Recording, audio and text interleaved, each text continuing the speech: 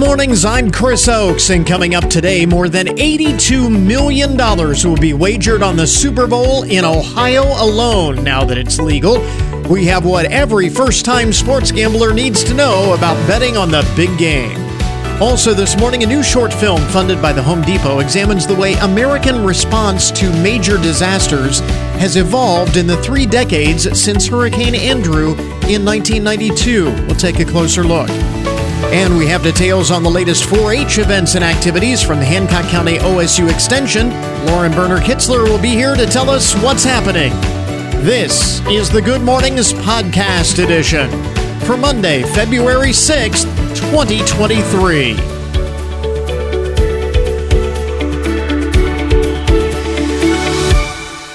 So, the only thing that everybody seemed to be talking about over the weekend was this Chinese spy balloon that floated across Alaska and parts of Canada and then floated across the entirety of the continental United States before it was finally shot down off the coast of Carolina over the weekend. And everybody was talking about this. The Chinese, what are they doing? What are they doing? What are they doing? And I was watching all of the Sunday news shows, and probably the best take on this that I heard, I can't remember who said this or on which program, because I watched them all. I DVR them and I watch them all because I want to, see what people are talking about, and I think it's interesting. But anyway, so somebody basically said they're gaslighting us. Which, I mean, think about it. What could the Chinese possibly learn from this spy balloon that they didn't already know? I mean, they have spy satellites. We have spy satellites. Everybody has spy satellites. And for that matter, you can Google satellite images of the Earth. What is it that this spy balloon that was taking these pictures, supposedly, what could it have possibly, what information could it have possibly gotten that they don't already have?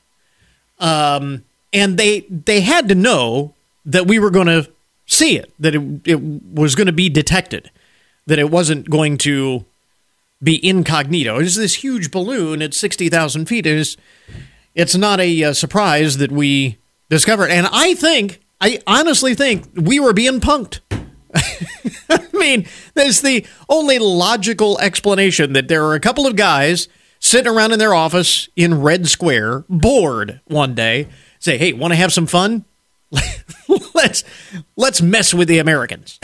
And they launched this balloon. It had to be just for the fun of it. I mean, you just wonder what other realistic explanation could there be. But the Chinese insist that it was a weather balloon, that it was there to collect weather data, and that it was a weather research balloon that drifted wildly off course.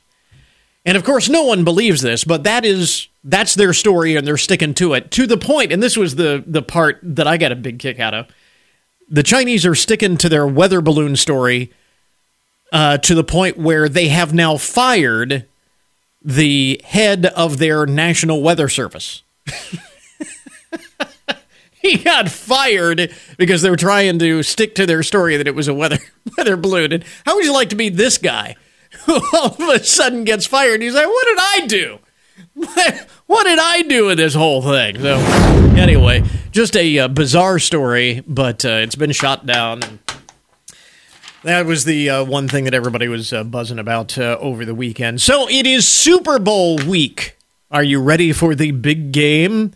This is crazy. You know how this is like the biggest sales week for avocados in the United States because everybody's making guacamole for the Super Bowl. And you might be surprised at what it takes to bring those avocados to your local grocery store. A truckload of avocados headed from Mexico into the United States can be worth as much as $100,000 And as the Super Bowl draws closer, some shipments of Mexican avocados are getting police escorts at the border.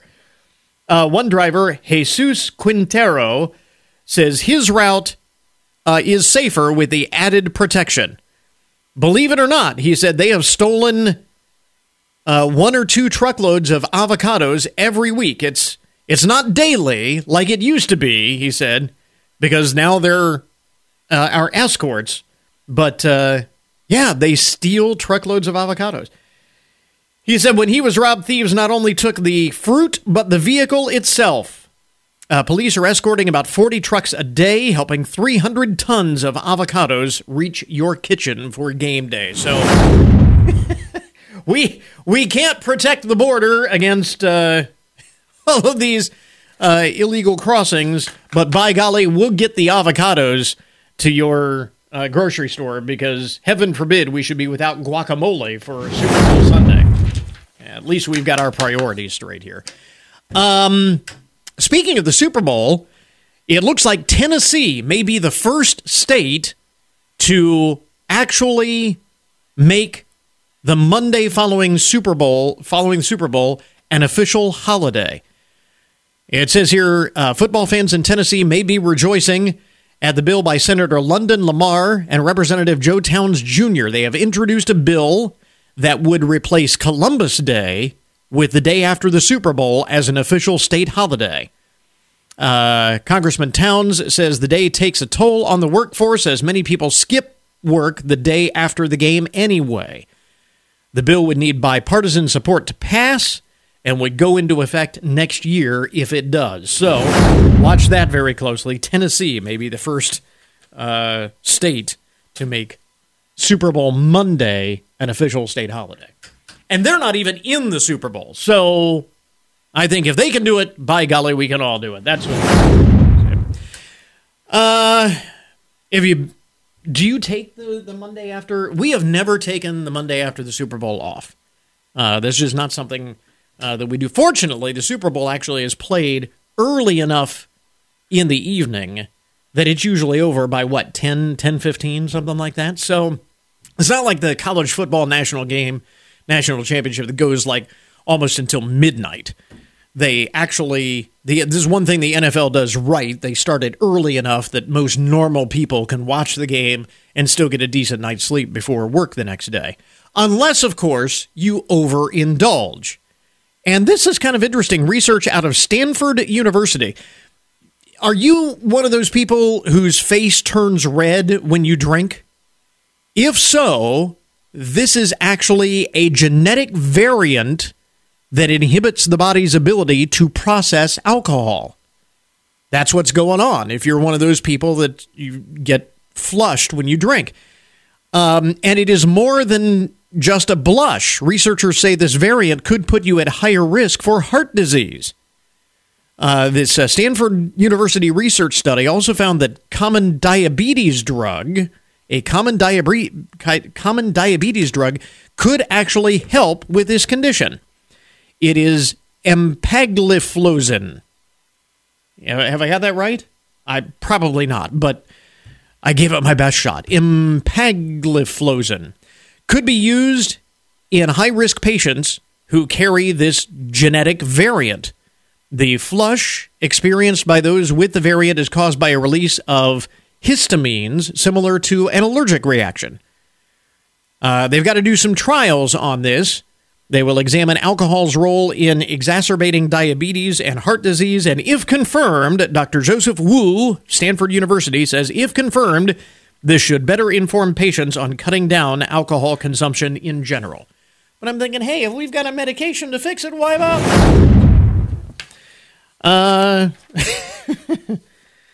It was kind of interesting. So a couple of other interesting stories, the most buzzworthy stories of the day. Apparently, Universal Studios Hollywood is facing some criticism over a new ride. You may have heard about the new Mario Kart attraction at Universal Studios in Hollywood. The ride requires passengers to wear VR headsets and sit in vehicles modeled after Mario Kart, the video game. But the problem is the body size limitations for riders of this new attraction. The vehicles, the Mario Karts, can only accommodate people with a waist size of 40 inches or smaller. The problem is the average waist size in the U.S. is 40.5 inches for men and 38.7 inches for women. So you have to have a waist size smaller than the average man in this country in order to ride. It means a significant portion of the population would be prohibited from getting on the ride. While Super Nintendo World will not be open until to the general public until later this month, some Universal Studios pass holders were able to try out the new rides during a special preview event, and according to the theme park designer, rides that require full restraints, such as the Mario Kart ride, limit the size of an adult that can fit, because they say if you size every seat for the largest possible person, then you are guaranteeing that the smallest people cannot ride. So they tried to find a happy medium, but they actually have made it so that more than half the population, more than likely, will not be able to ride. So we'll see if they are going to make some modifications or whether they're just going to bite the bullet or it's going to be... I don't know. How do you fix that? I don't know. But kind of interesting. 40 inches or smaller when the average waist size in this country is larger than that. That seems like maybe some poor planning on someone's part. I don't know. And how about this? Finally, we have an answer to the problem of plastic straws once and for all. You know how they say plastic straws are horrible for the environment. These single-use plastic straws like you get in fast food restaurants, they go into the trash, they go into landfills, millions of them end up polluting the oceans, and they don't break down for centuries. And so a lot of places have gone to paper straws, wax-coated paper straws. The problem is, of course, those do tend to get soggy if you don't drink your beverage quickly enough. Now scientists from the Korean Research Institute of Chemical Technology have created biodegradable straws that will not fall apart in your iced coffee. The team has accomplished this, they say, by using a biodegradable plastic and along with a similar type of coating that they use on the paper straws, but they are coating biodegradable plastic straws. So far, they're in testing. The straws have held up in cold drinks, hot drinks, and when stirring beverages. And the best part is that these straws fully decompose after just 120 days, even in the ocean. Dr. Oh Dong-yop of the Korean Research Institute of Chemical Technology says, quote, "The difference will be profound over time," unquote. I'm thinking, finally, somebody figured out, instead of trying to make us use paper straws, just figure out a way to make plastic biodegradable. The problem is plastic is not biodegradable. Find a way to make it biodegradable. It seems like a no-brainer. But there you go. Some of the most interesting and buzzworthy stories to get your Monday morning started. WFIN News, I'm Matt Demchek. Your WTOL 11 weather. Partly sunny today with a high of 42, partly cloudy tonight, a low of 33.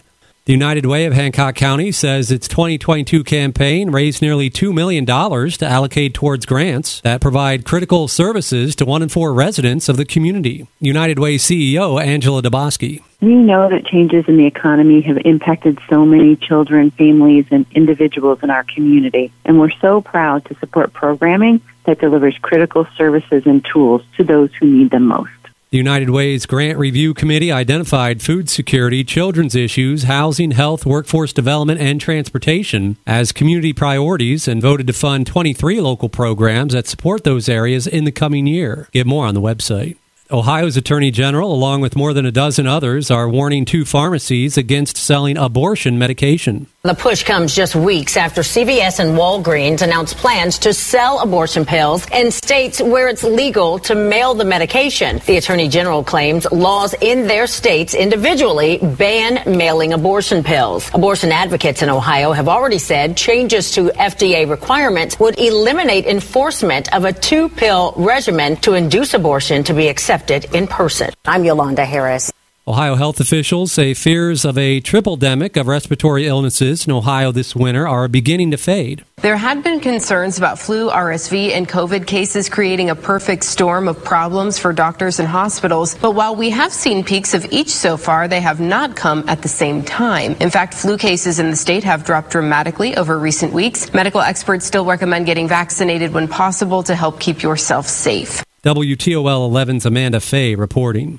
Findlay City Schools is reminding students and parents about a couple of days off this month. The school district posted to its social media a reminder that there will be no school on Friday, February 17th or on Monday, February 20th. Friday the 17th will be a professional development day for staff members, and February 20th is President's Day.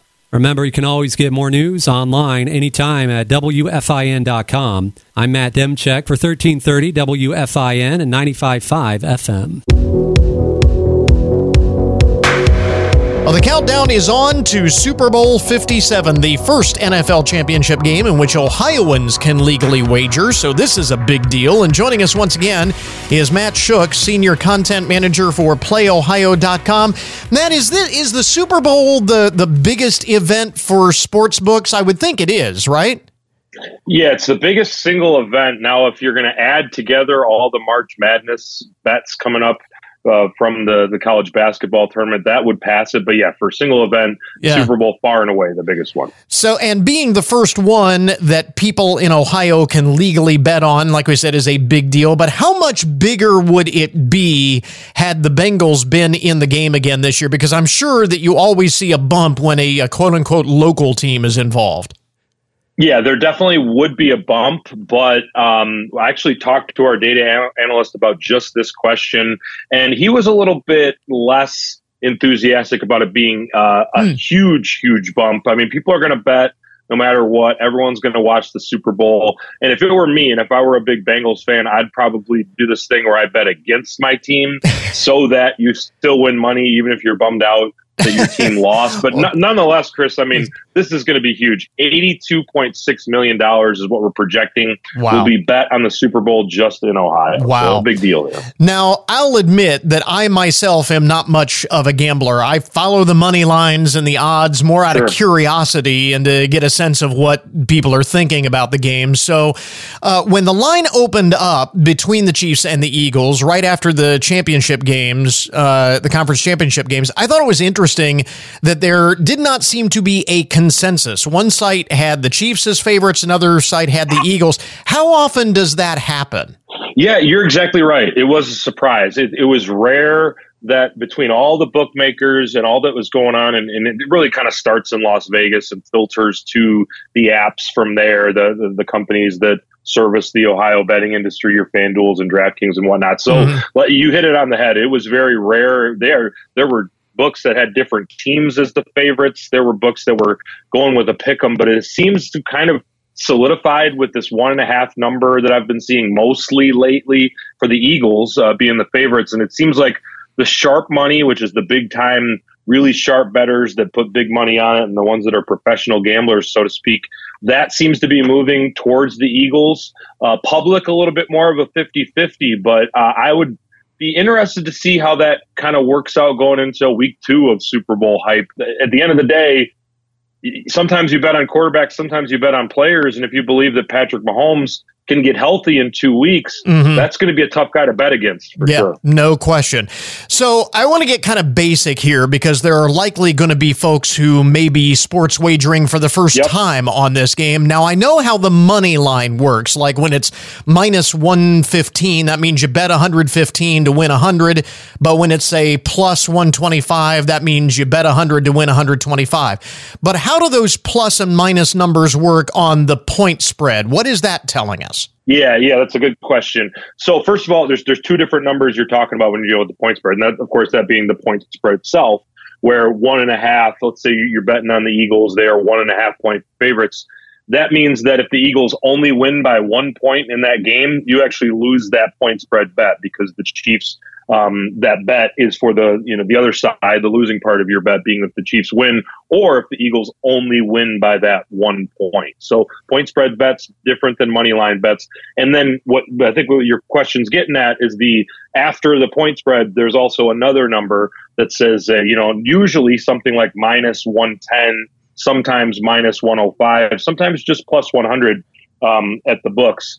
And usually it's going to be minus 110 on both sides, which means that's the vig. That's the price you got to pay for being a bettor. That's sports books win in the long run unless you are really, really sharp on it. You've got your own really kind of a cottage industry of numbers and books set up. And that's something that we always talk about with Play Ohio. This is a form of entertainment. You're never going to get rich. You're probably not going to overall win when you're sports betting. It should be just an additive to your sports fan experience. Yeah. So what that means is you're going to bet about $110 to get $100. So it's just kind of the quote unquote bettor's tax you got to pay. But there's so much competition with the Ohio sports betting industry right now that a lot of times, especially some of the mid-range to smaller books, will offer straight-up bets where you can go that plus 100 and basically get even money on that point spread. Yeah, that's a good point, that with so many sports books operating, you can kind of seek out one that has the more favorable payout based on the way you want to bet or the way you want to wager. Does the plus or minus? I mean, I'll see some of them list that say the Eagles are 2.5 point favorites or whatever, and sometimes they'll say plus 2.5, sometimes they'll say minus 2.5. Is that the same thing, just a different way of writing it, or is that telling us something different there? Yeah, so with point spreads, the favorite is going to be the one that's minus 1.5. Okay. And the underdog is going to be the one that's plus 1.5. So that means that you're betting that team plus you get 1.5 points. Gotcha. So you're betting that team minus the 1.5 points if the difference on that spread. So betting, so those are kind of the traditional ways of wagering with the point spread, against the spread, and on the money line. But that's far from the only way to bet on the game. Yeah, absolutely. There's all sorts of prop bets, and in a lot of ways, it's become more popular than the actual betting on the game because you get a lot of the who's going to score the first touchdown, a lot of bets that have to do with the fantasy football that we've been doing for so many years as sports fans. So you're used to whether Travis Kelce is going to catch 6 passes over under, those kind of things. People are used to following those things. Now, and I know all sports fans through the years have heard about all the novelty bets that are out there. Also, what Gatorade color the winning team is going to pour on the coach, how long the national anthem is going to go. I guess I have kind of bad news to pass along for the people who want to bet on that in Ohio. Novelty ones have not been approved, and this is something that the Ohio regulators, and I think wisely, when you think about those kind of things, look, there can be information that is out there. I mean, I remember sometimes someone does the sound check the day before on the national anthem, and information got passed along that such and such singer was really going long, or something like that. Or, you could have people manipulate a low level, whoever's doing the Gatorade setups on the sidelines. You could pay off that person. I mean, maybe it sounds crazy, but I think that's some controls that, the Ohio regulators, the Casino Control Commission, I think they're doing a great job of starting kind of slowly in a lot of ways, making sure that everything is a thing that everyone is comfortable with, protects the players, protects the integrity of all the betting. The last thing that we need in a market like Ohio, which is brand new and obviously going to be something that's here to stay, is some sort of scandal or something that goes wrong. And in a lot of ways that they're doing a great job of watching this. That is a good point. I remember one of my favorite all-time prop bets, I think it was a few years ago, something like would Adam Vinatieri or David Beckham have more points scored or successful goal scoring kicks in a game. So, I mean, just all kinds of really creative ways that we always hear about, but interesting to note for Ohio wagerers. Let me ask you this. What are the sucker bets? I mean, like, I go to Vegas. I know that there are certain casino games that are more complicated, or certain ways of betting in certain games that have extremely long odds, and people who know what they're doing will avoid that. What is the equivalent of that in the sports books? Yeah, it's a great question. I think one of the things that I noticed during these playoffs, and what I thought of was a sucker bet, and they actually ended up cashing. So what do I know? But obviously the Dallas Cowboys kicker was having so many problems knocking down extra points that going into the second game that they actually overcame Brett Maher missing those kicks. They said they put a few of them put up a bet saying, what if he misses another one in the next game, and put it up for like plus 400 or something like that. And I was like, that's a sucker bet. There's no way he's missing another extra point. And of course, what happens next week? He misses an extra point. And so that bet cashes. So a lot of those like wild things that have happened before, are you going to bet that? So I know, like, some of the bets that are out there in Ohio right now, jersey number over under of the first or last TD scorer, whether any player will score a TD and the ensuing 2-point conversion, a kick that's going to hit the post, some things that kind of jog your memory of, a lot of kicks hit the post. Well, it doesn't happen in most games. It happens maybe once a weekend, but that's, a handful, a dozen plus NFL games that are going on during the regular season. Another one is the MVP. If you're going to go, Mahomes, Hurts, or the field, that might be an interesting one. But for you to know intuitively that it's definitely going to be Travis Kelce, or it's definitely going to be Miles Sanders or something like that, that to me seems like a pretty bold way of picking the Super Bowl. So I would characterize that a little bit in that sucker bet realm as well. Yeah. Again, Matt Shook is Senior Content Manager for PlayOhio.com, talking about wagering on the Super Bowl, the first one that Ohio residents will be able to bet on, at least legally. Matt, thanks very much for taking the time. We certainly appreciate it. Anytime, Chris. Thanks. So if you were asked to name the most devastating natural disaster of the past 30 years, I think most people would probably go right to Hurricane Katrina. But before Katrina, there was Andrew. The first named storm of 1992 struck Florida as a Category 5 hurricane, causing $27 billion in damage, which is equal to more than $57 billion in today's dollars. And now, 30 years later, a new short film called Hope Builds explores the recovery process and how that event shaped the way we respond to community and statewide disasters even today. Funding for the film was made possible by the Home Depot, and recently we spoke with the Senior Director of Creative Design, Briar Waterman, along with home improvement expert Joe Cobb. Briar, let me start with you. You actually profile not just Hurricane Andrew, but also the wildfires that destroyed the town of Paradise, California, and the tornado that leveled Joplin, Missouri. And people remember those events as well. What does the film reveal about the preparedness and response and the way it has evolved each time these disasters hit? Yeah, I think disasters really these storms really come over all of our roofs and affect all communities. And so the thing that it really the film highlights is you need to be prepared before, because a lot of times there's not much warning. And so the preparedness that you take before really helps set you up.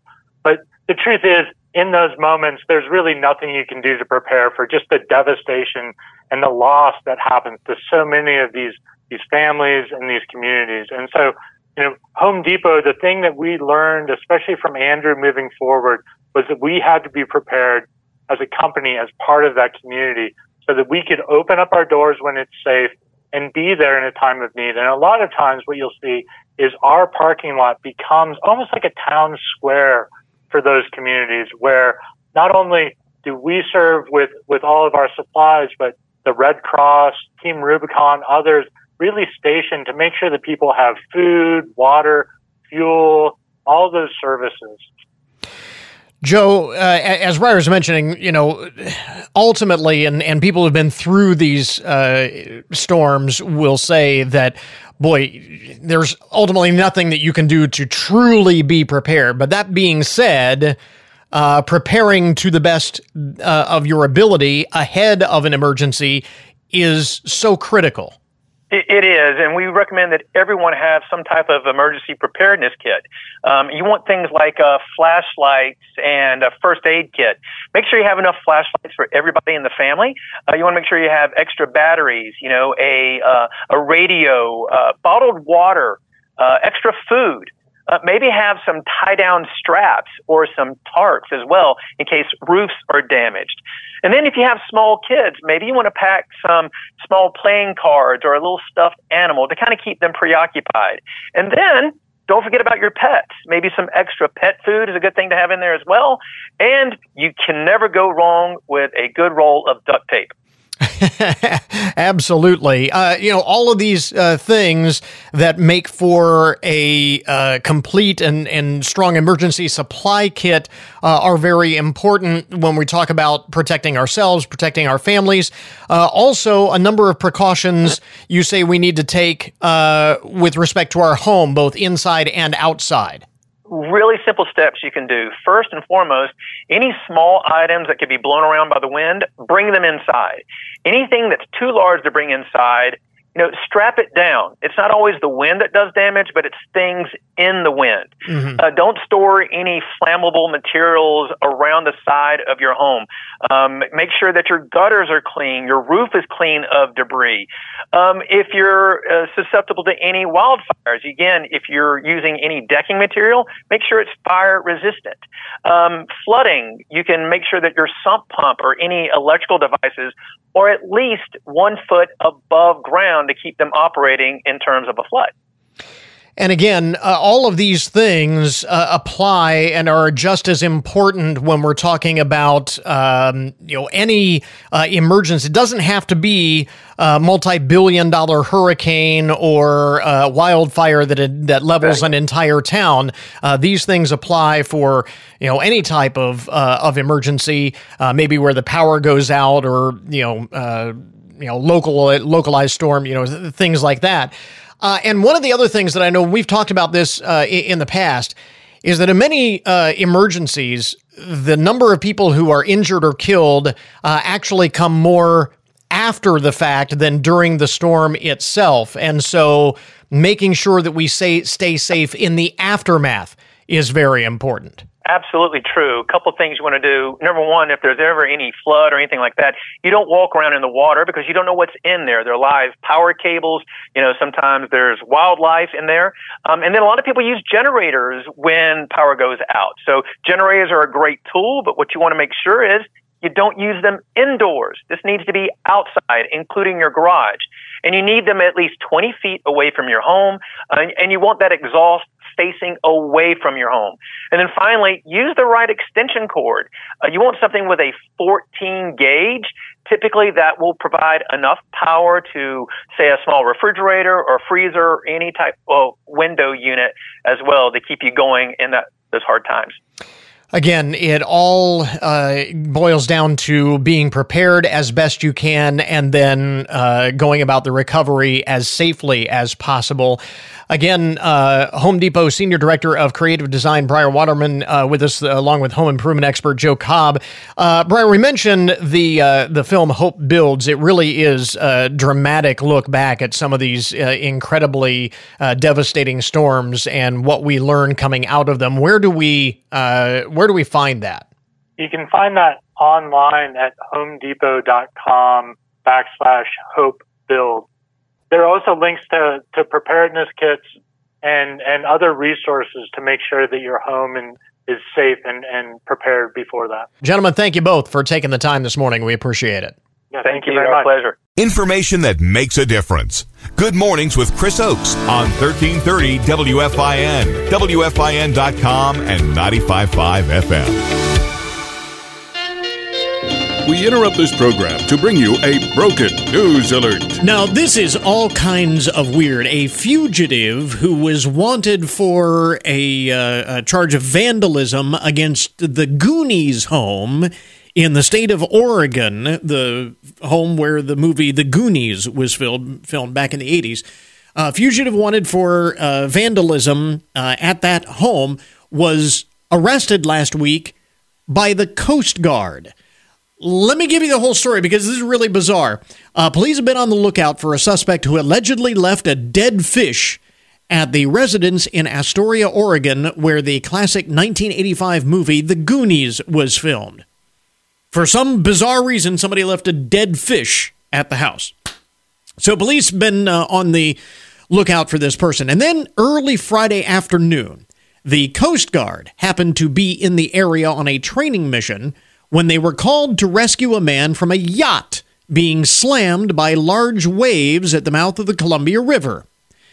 They were later able to identify him as Jericho Labonte of British Columbia, and it turns out that was the guy who was wanted for the incident at the Goonies home. And he was also wanted on some outstanding warrants for other crimes in his native British Columbia as well. Now, it was complicated by the fact that after they rescued him, they took him to the hospital, to get checked out, and they didn't think anything more of it. It was only later that they discovered who he was. So they went back and picked him up, and then it turns out that the yacht, which capsized in the incident, was also reported stolen. So, I mean, this guy had all kinds of weird. No word on why he vandalized the house or why he stole the yacht, for that matter. I mean, just weird. But now he's safely behind bars, so he won't be any of that ever again. Let's see here. Again, here's another weird story out of Massachusetts, the other side of the country. Police in Hatfield, Massachusetts, are on the hunt for a stolen statue of Shrek. That's right. The Hatfield Police Department has launched an investigation for a 200-pound cement statue of the famous ogre after its owner reported it missing. See, now, this is the thing. If I owned a 200-pound cement statue of Shrek and it got stolen, I would be afraid to report it stolen because I wouldn't want anyone to know that I had a 200-pound cement statue of Shrek. But his owner reported it missing, and in a post on the Hatfield Police Department Facebook page, the thief has asked to return the statue, mostly because the dragon statue that he lives with is frustrated and lonely. I would imagine that the owner of these concrete statues is frustrated and lonely. You really want my honest opinion here. Shrek, of course, the fictional green-skinned ogre depicted in the popular series of movies of the same name. So here's hoping that the Shrek statue is returned forthwith. This is embarrassing. Story out of Florida, because every day there's got to be a story out of Florida. A janitor in the jail at the county courthouse in Orlando is now recovering after accidentally getting locked in a holding cell for an entire weekend. Libia Vargas Dedinas was cleaning the cell last Friday, not this past Friday, but last Friday, at the county courthouse in Orlando when the door and the closing on the holding cell closed behind her and locked automatically. The 72-year-old janitor was stuck without her cell phone, without her key card, and most importantly, without her insulin. She is diabetic. She had no food, but was able to get water from a faucet in the cell. She wasn't found until Monday morning when the staff showed up After the weekend, she was taken to the hospital right away. She is recovering. She says she only made it through the ordeal thanks to prayer. And officials in Orange County say that the automatic locking mechanism has now been removed. Really a good thing. Can you imagine being stuck? No cell phone, no key card to get out, no way of contacting the outside world, and you just have to wait there. It's crazy. Glad that had a happy ending. A weird discovery at the Detroit Metropolitan Airport. What was this? Last week, I believe it was? Customs agents at Detroit Metro found a dolphin skull in someone's luggage. The skull of a dolphin. Agents found the skull while conducting a routine X-ray of luggage left at the airport. The bag had apparently been separated from its owners in transit. According to U.S. Customs and Border Protection, transporting marine mammals, or the skulls thereof, is not allowed. The skull has been turned over to investigators, and so far no information regarding a possible suspect. I don't understand. I mean, you know whose baggage it is, right? I mean, are they supposed to be tagged? I guess if the luggage isn't tagged, but it would have to be tagged. Can't you just scan the thing and find out who it belonged to? I don't know. Anyway, they're still looking for the person who tried to smuggle a dolphin skull to the country through Detroit Metro. Weird. Speaking of animals, this in Japan, zookeepers at the Kujukushima Zoo were shocked when a gibbon, this is a kind of monkey, and a gibbon named Momo gave birth in February of 2021. Why was this so surprising? Because Momo had been living alone. She did not have a mate. She had been living by herself. Now, Momo, once the baby was born, was very protective, so it took quite a while before zookeepers could approach the young primate to perform a paternity test. But now that they have discovered that the proud father is Itu, a gibbon who was being kept in an enclosure adjacent to Momo. Upon closer inspection, zookeepers found out that the two must have made contact through a small hole in the wall separating the two enclosures. Nothing can stop true love. The zoo will soon officially introduce Momo and Itu to one another so that they can live together as a family with their child, their baby. And they'll probably patch up the hole in the wall just to be on the safe side. Because Momo apparently gets around. You don't want that. And finally, in the broken news this morning, guests of a hotel in Des Moines, Iowa were in for a big surprise the other day when a naked man waving a toilet plunger began pulling fire alarms.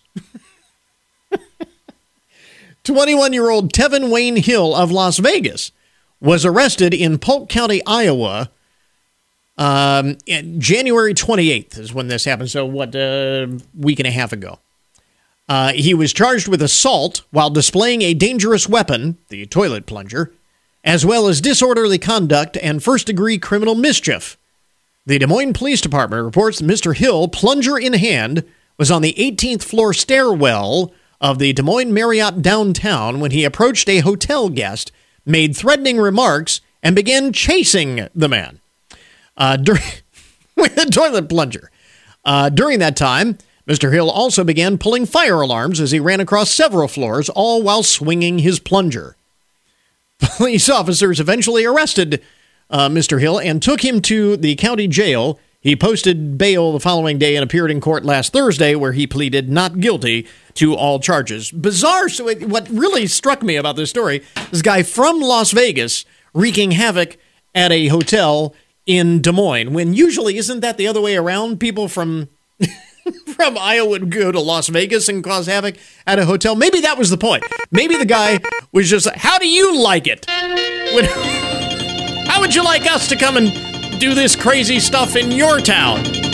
Maybe that was the point all along. There you go. That is today's Broken News Report, an update on the odd and unusual side of the headlines. We now return you to your regularly scheduled programming. And yet another major brand just announced it's halting all social media advertising. The two most overused and abused words in advertising are truth and trust. They are the two most precious commodities for all brands, big and small. As an advertiser, you have to trust your partners to protect your brand's truth using the media consumers trust. Radio, it's on. This message provided by WFIN. Time now for your daily download, the numbers behind the news and the statistics that shape our lives. According to the latest data from Nielsen, which tracks all kinds of data in these here United States, according to the latest Nielsen data, cannabis is now more popular than nicotine in several large cities across the United States, in which both are legal. Portland leads the pack. Portland takes first place among the cities where cannabis is more popular than nicotine. In Portland, 20.8% of those surveyed said that they used cannabis in the past 30 days, compared to only 12.7% who said that they've used nicotine products. And by the way, it's worth noting that they included everything, not just traditionally smoking marijuana or smoking cigarettes. The survey also included the use of edibles, e-cigarettes, and vaping products when accounting for both cannabis and nicotine use. Cannabis also more popular than nicotine in Seattle, San Francisco, Sacramento, Denver, San Diego, and Los Angeles. Nicotine products still more popular in the Southeast, particularly cities like Charleston, Huntington, and Knoxville. So, make of that what you will, but I thought it was interesting that in many cities, United States, cannabis now more popular than nicotine. And we wonder, have we traded one vice for another?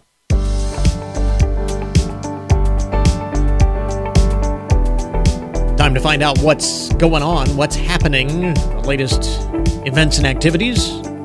The Hancock County OSU Extension talking 4-H with Extension educator Lauren Berner-Kitzler with us this morning. Lauren, thanks very much for dropping by. We appreciate it.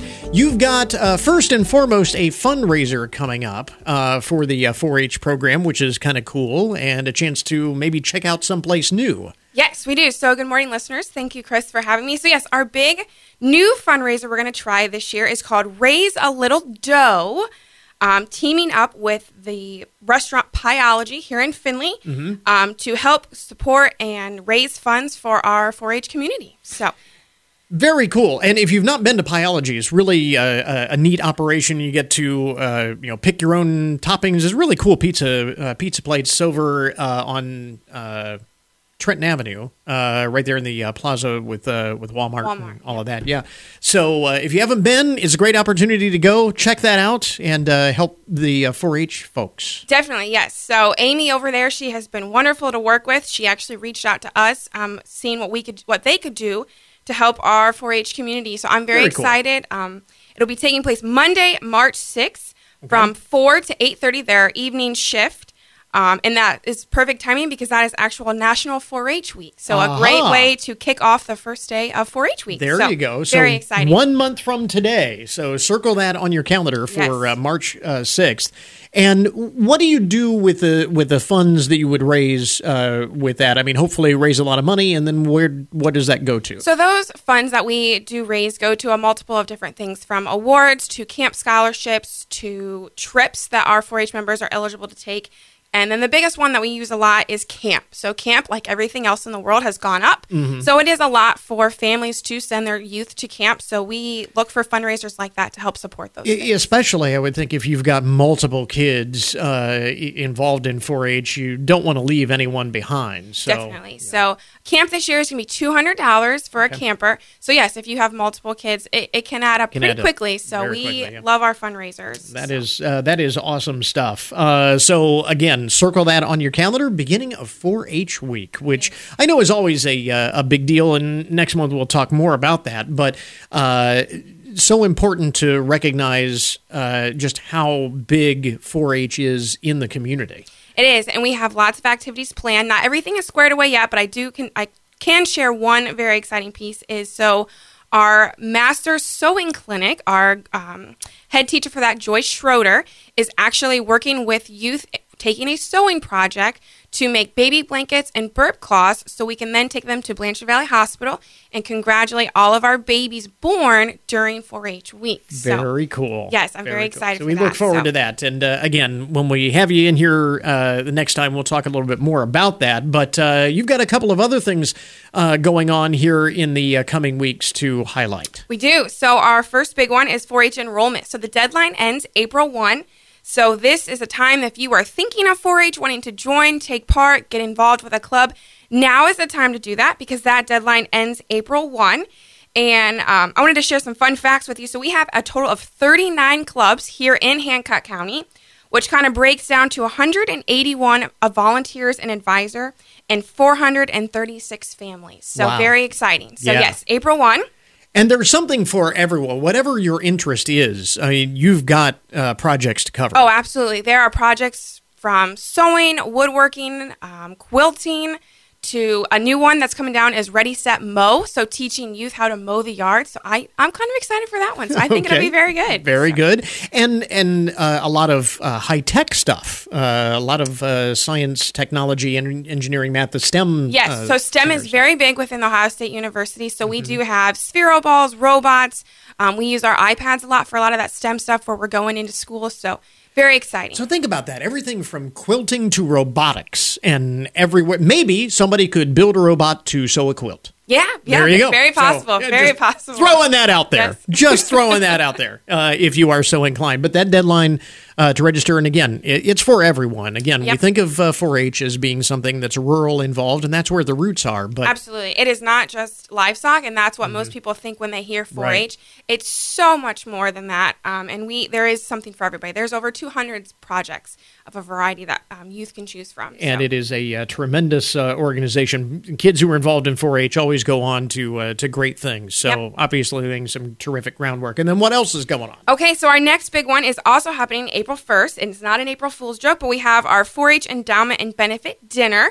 And this will take place, like I said, April 1st out at our fairgrounds. And this is a night where our community comes together and, again, just helps raise money and support our area youth, again, for trips, camps, scholarships, awards. So it's a very wonderful night coming together. There's a catered meal, entertainment, and then there'll also be a live auction as well as a silent auction. So lots of donations coming in from our clubs, whether they are homemade or bought. So a great overall night. Okay, very good. And again, this is open to anyone?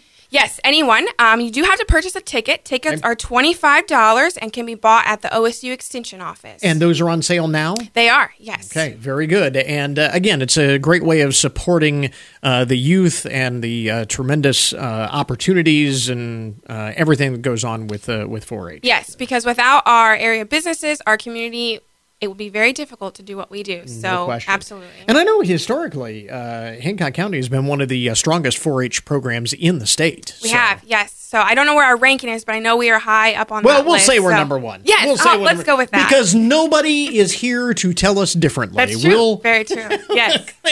We'll claim number one. But no, I do know that historically, Hancock County has been among the strongest counties. And, that's a point of pride. We want to continue to be that. So. Absolutely. So that's my goal as the educator. So big shoes to fill. And again, if folks want tickets to the endowment dinner and auction, those are on sale now? Yep. They can call our office or stop by our office anytime. We are open from 8:30 to 4:30, Monday through Friday. You do have to purchase your ticket in person. We do not mail them. Okay. And you mentioned that the dinner itself is on April 1st. Is there a deadline for tickets? There is at this moment. I don't know what that deadline is, but you can purchase tickets even at the door. So we're open for anyone. Okay, so. But terrific to get those in advance, so you've got a that way good you have a seat count. and you are ready to go. Exactly. And again, the Pyology fundraiser is a month from today on March 6th. So yes. Very good. We've got a link up for more information, everything that's going on with the 4-H Hancock County 4-H program, the Hancock County OSU Extension. Lauren Berner-Kitzler with us this morning. Thanks very much for the update. Thanks, Chris. Have a good day, listeners. And that will finish up our podcast for today. Remember, you can get more information about all of the topics that we talk about each and every day at our webpage. Check us out online at goodmornings.net. Coming up tomorrow on the program, Congressman Bob Latta will join us. We'll talk about his priorities as the new chair of the Energy and Commerce Subcommittee on Communications and Technology, particularly with respect to the growing threat from China. So until tomorrow morning, that is Good Mornings for this morning. Now that you've had a good morning, go on out and make it a good day. Catch you back here tomorrow.